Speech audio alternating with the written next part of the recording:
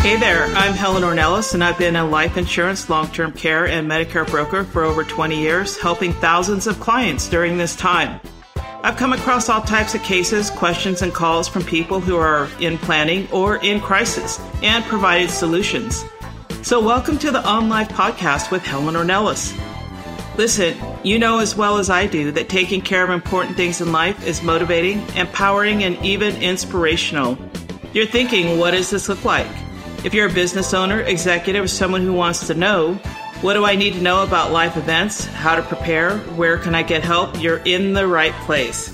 These life events will be coming your way, and you will receive these phone calls from your family, siblings, in-laws, grandparents, business partners, and friends.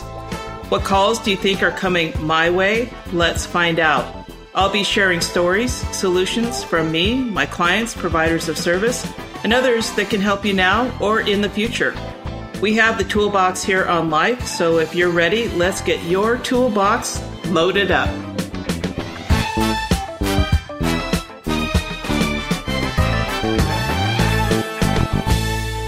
All right, here we go.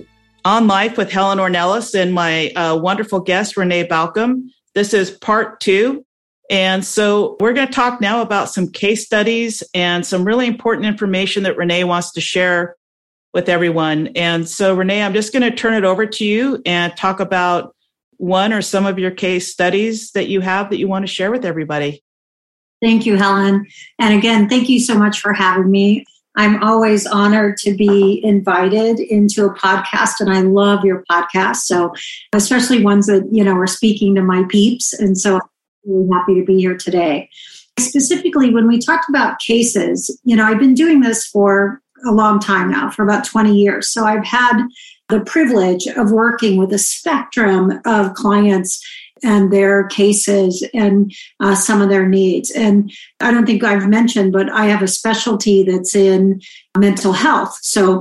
And behavioral health is kind of an interesting subject because somehow as we age, medicine wants to now take someone that maybe has been schizophrenic and put that into a dementia bucket. And one of the things that I advocate about all the time, and frankly, quite vehemently, is my clients that have had a history of behavioral health issues and mental health disease, that they would continue to be treated in that same context as they age, and that we wouldn't suddenly try to shift that treatment plan into something that would be more appropriate for the aging community. So it's definitely something to keep an eye out for. A specific client comes to mind as I'm telling you about it, that she has been schizophrenic and had mental health disease. She's very productive. She's been very, very successful. And most people probably didn't even realize that she had a mental health problem.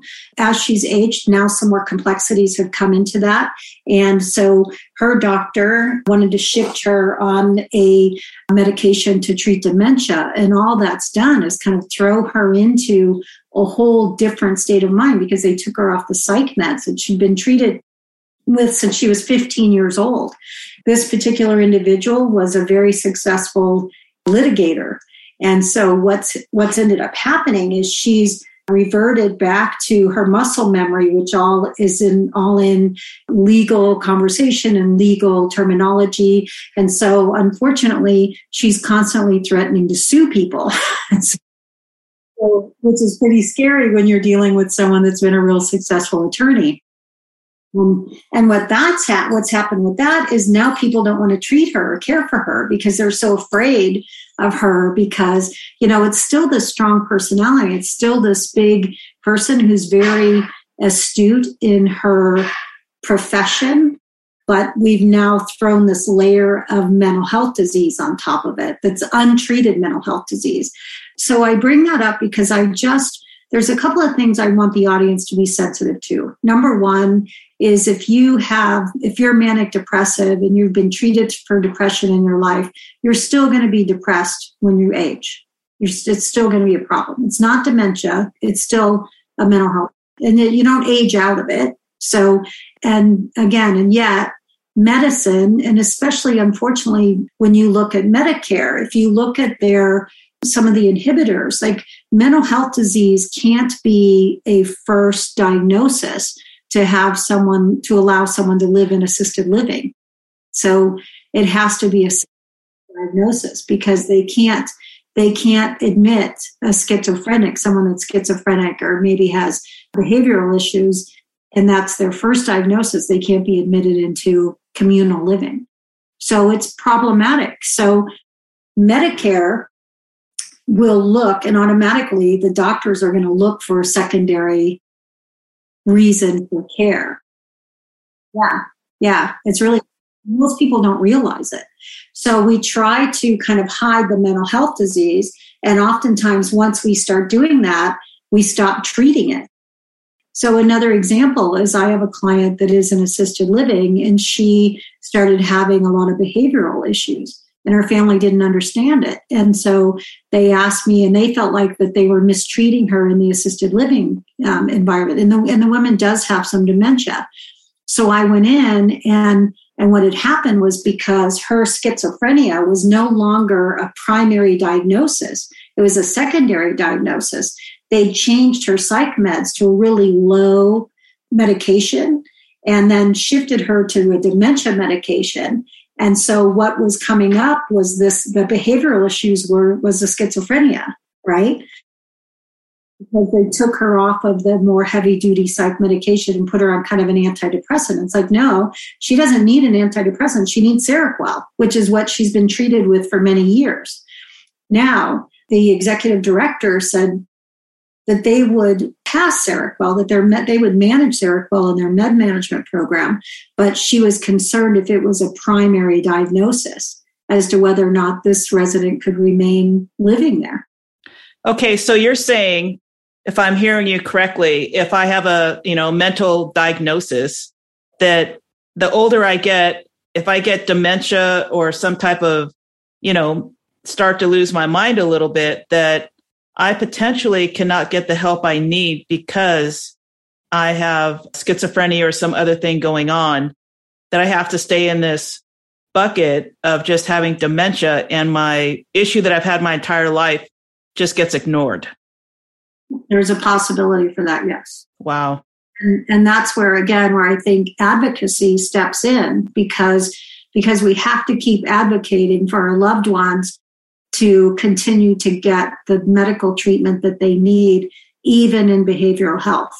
And I personally don't feel, I understand why the regulations for assisted living says if someone's primary disorder is a behavioral health disorder, that they're hesitant of them living in community. However, if I have a client that was diagnosed, most schizophrenics are diagnosed somewhere between 13 and 20.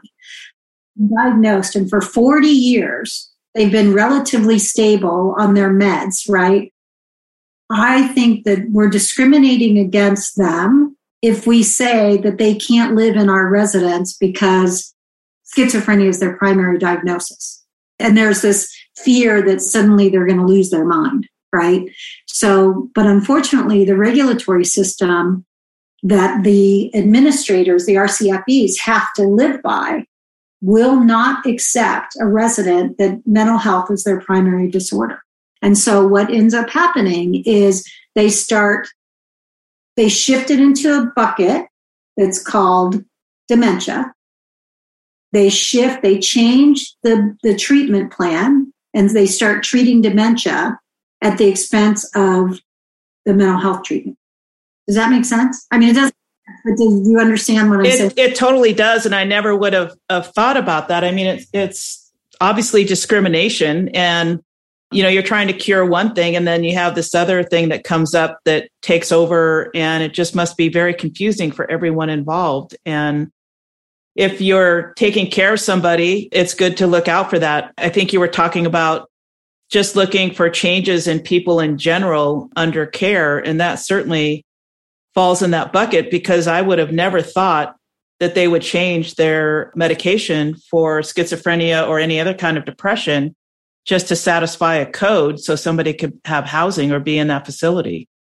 Well, I think what's even more shocking is that most people have no idea that mental health disease is discriminated against in communal living. Right. I never knew that till today. I mean, it's amazing.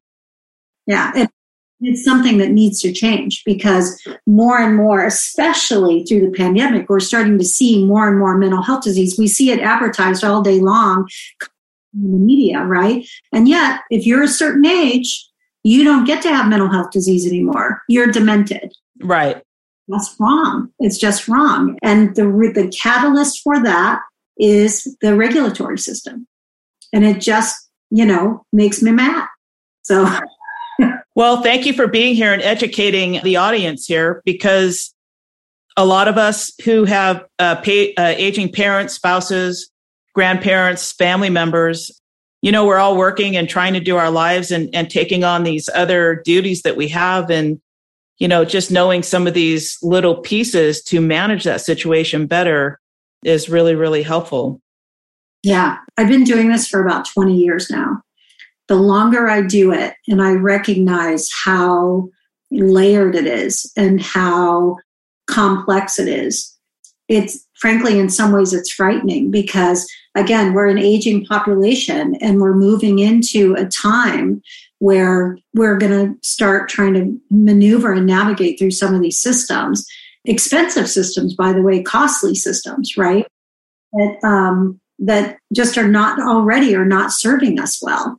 And as the demand on those systems increase, I believe it's going to get even worse. And so again, I speak a lot at a public level because I think it's time for change. It's time for us to start looking at how we're treating and caring for and assisting our aging population, kind of come in out of the dark, We're a culture, unfortunately, that wants to pretend like this isn't really happening. But well, it is. Thank you for your work in that area and being an advocate and helping to get the word out. Is there another case or thing that you would like, people to kind of pay attention to within their family members and friends?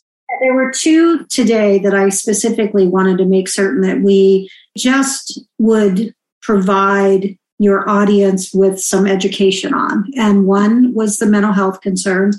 And the other one is a law that was enacted in 2019 called the Right to Try Law. And what this law says is if you are facing imminent death or, just basically imminent death, that you have a right to try whatever you or your family feels can be life-sustaining treatment. And I had a case, 50-year-old male had been diagnosed in November, in fact, the week before Thanksgiving with COVID. He was in a local hospital here. He went on a ventilator, had spent many, many weeks in isolation away from his family, 2 young daughters, 10 and 14, just young girls, right? And dad wasn't getting any better. It got so severe that they even gave him a trach because of his breathing. His wife heard about me and called me, and they really wanted to try ivermectin. Now, I'm not clinical. I'm not a pharmacist. I'm not a medical provider. But what I do know is hopefully a little bit about the regulatory system. And when she was talking to me, I brought up the Right to Try law. Well, she wasn't familiar with that law. And so we went through it and I walked her through it and she reviewed it and actually and she had already approached the hospital that her husband was in. So there were a couple of things. I got to back up a little bit. There are a couple of things I said. Well, first of all, get him out of isolation. He couldn't possibly still be COVID positive. He's been isolated for too long. So get him off the COVID ward, get him out of isolation so your girls can see their dad, right?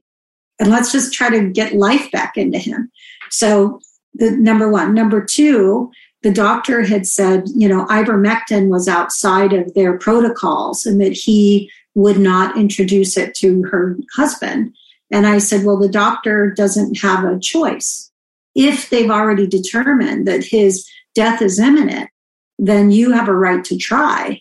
and they have to be responsive to that. And it's a federal, there's only 3 states in the nation that haven't adopted the right to try law, and California is not one of them. So California's already adopted the law. So she, went back into the hospital armed with her information, and they did move him. And her girls were able to see their dad, and they did introduce ivermectin. Unfortunately, the last time I talked to her, he's still alive, but he hasn't responded as well as we had hoped to the ivermectin, but he's no longer vented. He is breathing on his own, but he's not. And there's a possibility for him to come out of it, but it's definitely a process. So, but at least he's not vented anymore. At least they get to see him. And what could be his last days are at least with his family, or the ivermectin will, take hold or be effective and he'll pull out of it. So. Yeah, I never really thought about, there's a point where you're not infected anymore. So why should you stay isolated? And it's tough on the patient, but, more tough on the family. I know when COVID was high last year, I didn't get to see my mom for almost 2 years. And it was really heart-wrenching. So yeah, wow, I would have never thought of that. Yeah, I feel like we have, again, kudos to science. We've done everything we can to try to isolate the disease. But the fact is, we're humans, right? And so we can't remove the human element, and we can't let science remove the human element, right? It was heartbreaking to me that this family was approaching Christmas holidays, and, dad had been sick for many weeks. They didn't even know if he was going to survive. And his daughters had no way to have even a moment of time with him. Listen, early in the pandemic, I had a client that similar situation. He went into the hospital and he did pass. And, the family hired me to get his body and recover his body because their religion wouldn't allow for cremation. And there was no way. The system at that time, law on the books in the state of California from the Spanish flu, by the way, and if there's a pandemic, all of those bodies are destroyed. And so the health department laughed when I called them about getting that body. And I raised, religious exemption, and they laughed at me. I mean, it's not a laughable event, but it's just so absurd, Yeah. There's no way in God's green earth you're going to get this man. So stop trying. And it was heartbreaking because the family were out of Boston, and, he died suddenly and no one expected it. And that was that. We were never able to recover his body. So, again, human beings, we're talking about human beings. We're talking about families. And I think it's important that we equip ourselves with either what is the current law and make certain we're armed with that, or changing the laws, like the mental health problems, right? Changing those laws so that human beings continue to be treated as human beings. So, and the families are respected as human beings. So, what can the common person or family have as a discussion or preparation for moving into this chapter of your life? So, I mean, you might come in and there's no will or trust or health directive. And, sometimes you're starting, no power of attorney, you're just starting from scratch. So I'm sure a lot of things you're going to talk about, everyone talks about, but since we have an audience here, what type of things number one, the conversations, especially maybe married people should have, or someone who doesn't have anyone in their life. And what should they do to prepare so that when somebody does step in or comes in to help, make it easier? That's a great question. And again, I always revert back to kind of statistics, right? So the funeral home business, which we all know people that live and die, right? Lost Aunt Betty, and we've all done that, right? But do you know that 90% of every family that walks into a funeral home, there were no pre-planned? Oh, I believe it, because I'm in the life insurance business, so I totally get it. 9 out of 10 were not pre-planned. We know death is imminent. We know at a certain age. And again, we should all make these steps, but it's just one of those things we just never got to, right? And so Aunt Betty died at 96, but she never planned on dying, so she never went in to make her arrangements, right? And that's 9 out of 10 Aunt Bettys. That it's just, to me, that's such a huge number. It just floors me, right? So the other thing that's interesting is there's a document called a POLST, POLST, which is Physicians Ordered a Life-Sustaining Treatment Plan. And I'm always amazed. It's a pink, hot pink document that should be hanging on your refrigerator. Number one, I'm always amazed at how few people actually have a POLST and how few doctors actually promote to their patients to do a POLST. So the POLST is actually a document. It's really easy. Where do you get this? You get it from your doctor's office. You can okay. Get it online, but you really want the kind of the hot pink one. Okay. And it basically will ask you about resuscitation and what you want, how you want to be resuscitated or not, right? And it even gives you, and it's not as cut and dry as that, like resuscitate me or no. It gives you options for like, I want full resuscitation for X period of time. So I want a feeding tube and I want artificial life-sustaining treatment for 10 days, right? Depending on whatever your wishes are. It's amazing how few people actually ever do this document. And when I go in with a client, so all of my clients are required to have a POLST document. When I go in and they're signed by the doctor, it's worked through, and the doctor's chosen to sign that because he's, should be your trusted medical professional, right? But I'm always amazed at how many times I go in with a client with the doctor and the doctor's like, oh yeah, we can do that. And it's like, I'm just blown away that they don't do it. I'm also blown away that how many people go in for just a minor procedure into the hospital and they don't have what's called an advanced healthcare directive. The advanced healthcare directive is really for the family and how to make your wishes known if you die. Or if you are in a situation where you're unable to cognitively to make decisions for yourself anymore.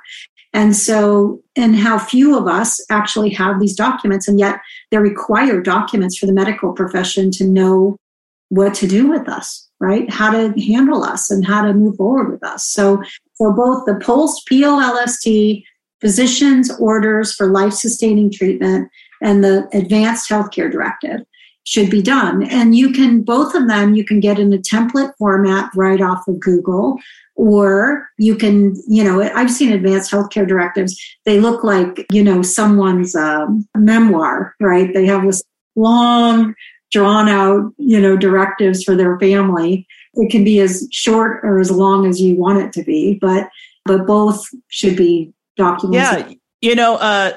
That's a really good thing to have, because when my mom had this major event last February, slipped, broke her hip, her femur, her pelvis, coded out 5 times during surgery.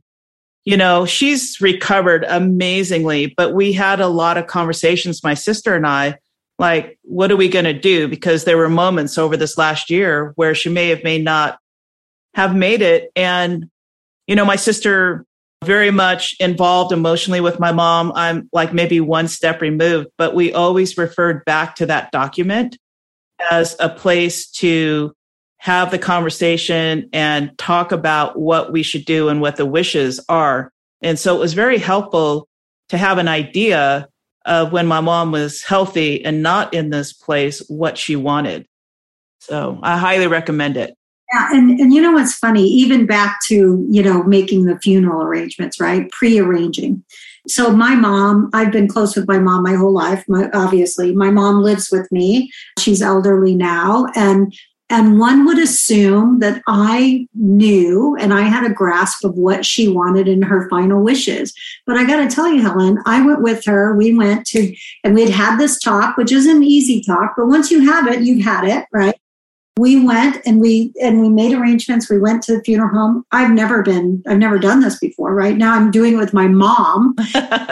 And so I don't want to pretend. There was a heightened level of emotion for me because it's my mom. So we go in, but these people are professional. They know what they're doing. It's set up nicely. It's all done really nicely. Right.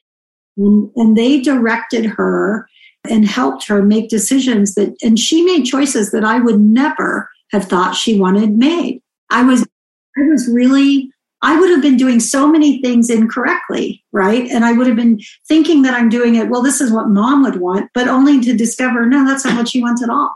And that's what the healthcare directive, the pre-planning, funeral arrangements, all of that ensures that we get what we want. Now, our age group, we've been a little bit spoiled, right? So we're used to getting what we want. Why we're hesitant to take these steps and make certain that our final wishes are known is beyond me. I think because we have convinced ourselves we're going to live forever and it just doesn't apply. Right? I know. My dad died many, many years ago, but he died unexpectedly and there was nothing. And so my sisters and I were just at a loss at what to do because we never had the conversation. There was no instructions. And so my grandmother was just distraught and just couldn't even deal with it. And it was a very tough place to be when you just don't know what to do to, take care of your loved one after something like that happens. Well, and let's look at that. So you were talking about how with your mom, you referred back to that. Yes. Document, right? Wasn't there a piece for you in knowing we're doing it mom's way, rather than the what you experienced with your dad, where you just didn't know, right? Yeah. So I'm pretty pragmatic. So for me, it's easier for me, but my sister is very much more empathetic and emotional. And so it really helped to keep her grounded during our conversation because she'd start getting into I don't know, it would just get bigger and bigger and bigger. And I would just gently say, hey, you know what? You have that document right in front of you. Why don't you just take a look at it real quick and let's kind of navigate it from there. And a couple of days later, she thanked me because it really helped just kind of ease the anxiety of having to make some of these decisions sometimes. And I think that's a really, really good point because, we know history has shown that one of the biggest divisions among siblings is the loss of a parent, right? Oh, yeah. And, that creates so much division and just trying to settle their estate and what's next.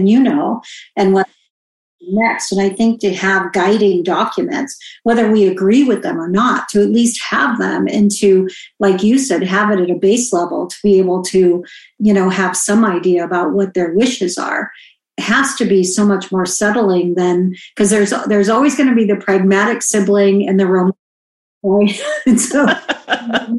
And listen, that would have been with my mom. I would have had this big event and my mom was like, no, I don't want any of that stuff. Who knew? I thought she would have wanted a big to-do, right? So, well, same with the health directive. So for me, at where I am today, I want all the chances to come back, right, and live my life. And my husband is like, man, let me tell you, after this point, you just pull the plug and walk away and please do it. Don't try and save me because for me, I'm comfortable. I'm good.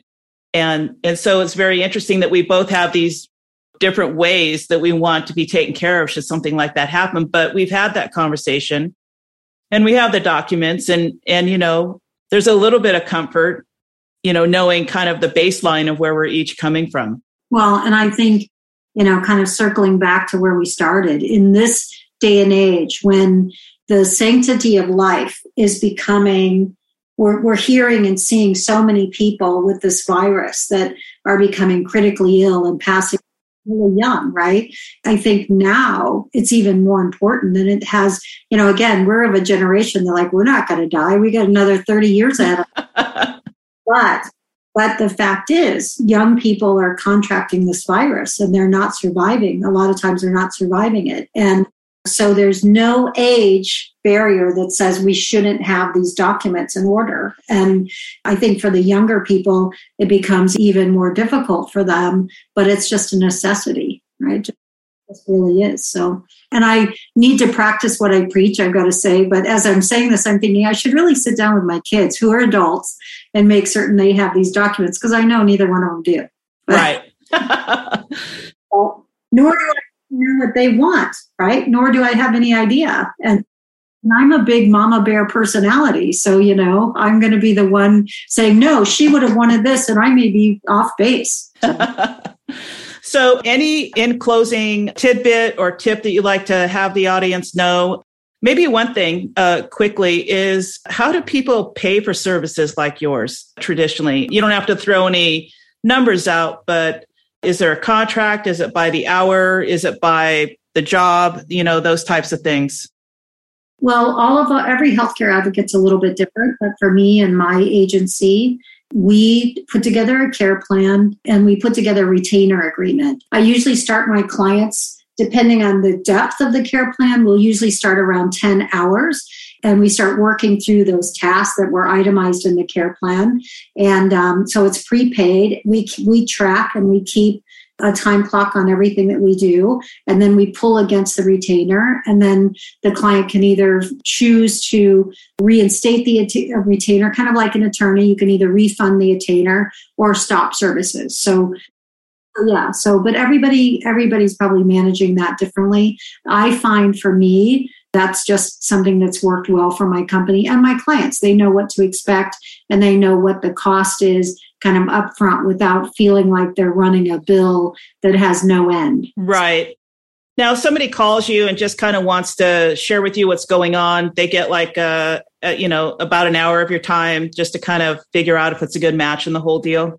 For sure. Yeah, we do. I do consulting and, I've had sometimes people will call me and maybe the service needs, in fact, 3 of these have happened this week, isn't something that I do, but I have referral partners that maybe sell insurance or they're fiduciaries that I can referrals to. So yeah, I've made 3 referrals this week. So with those calls and kind of spend time with people and helping them navigate this whole thing called healthcare, called care. So. Well, Renee, it's been an absolute pleasure. I could do 10 episodes with you. You're most certainly going to be back. I think what you do and your stories and advice is just really what everyone needs to hear right now. And so thank you for your time. We're going to have information on how to contact you again. You're more than welcome to share that right now if you want, but we'll have it posted too. So I'll give you a time right now to do your shout out if you want.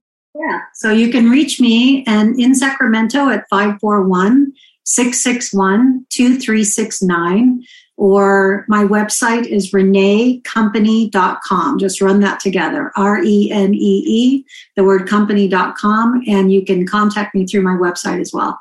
Excellent. Thank you for having me. It's been great to be here. Thank you. All right, Renee. All right. This is On Life with Helen. Thank you for spending some more time with us, and we look forward to bringing you more in the near future.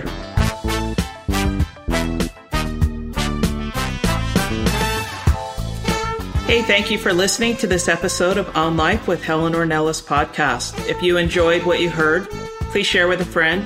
And if you haven't already subscribed, rated, and reviewed on your favorite podcast player, please do.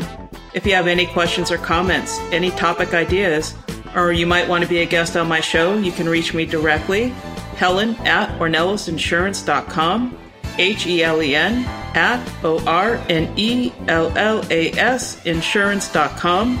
In closing, this podcast is dedicated to all who believe in preparing for the future and beyond.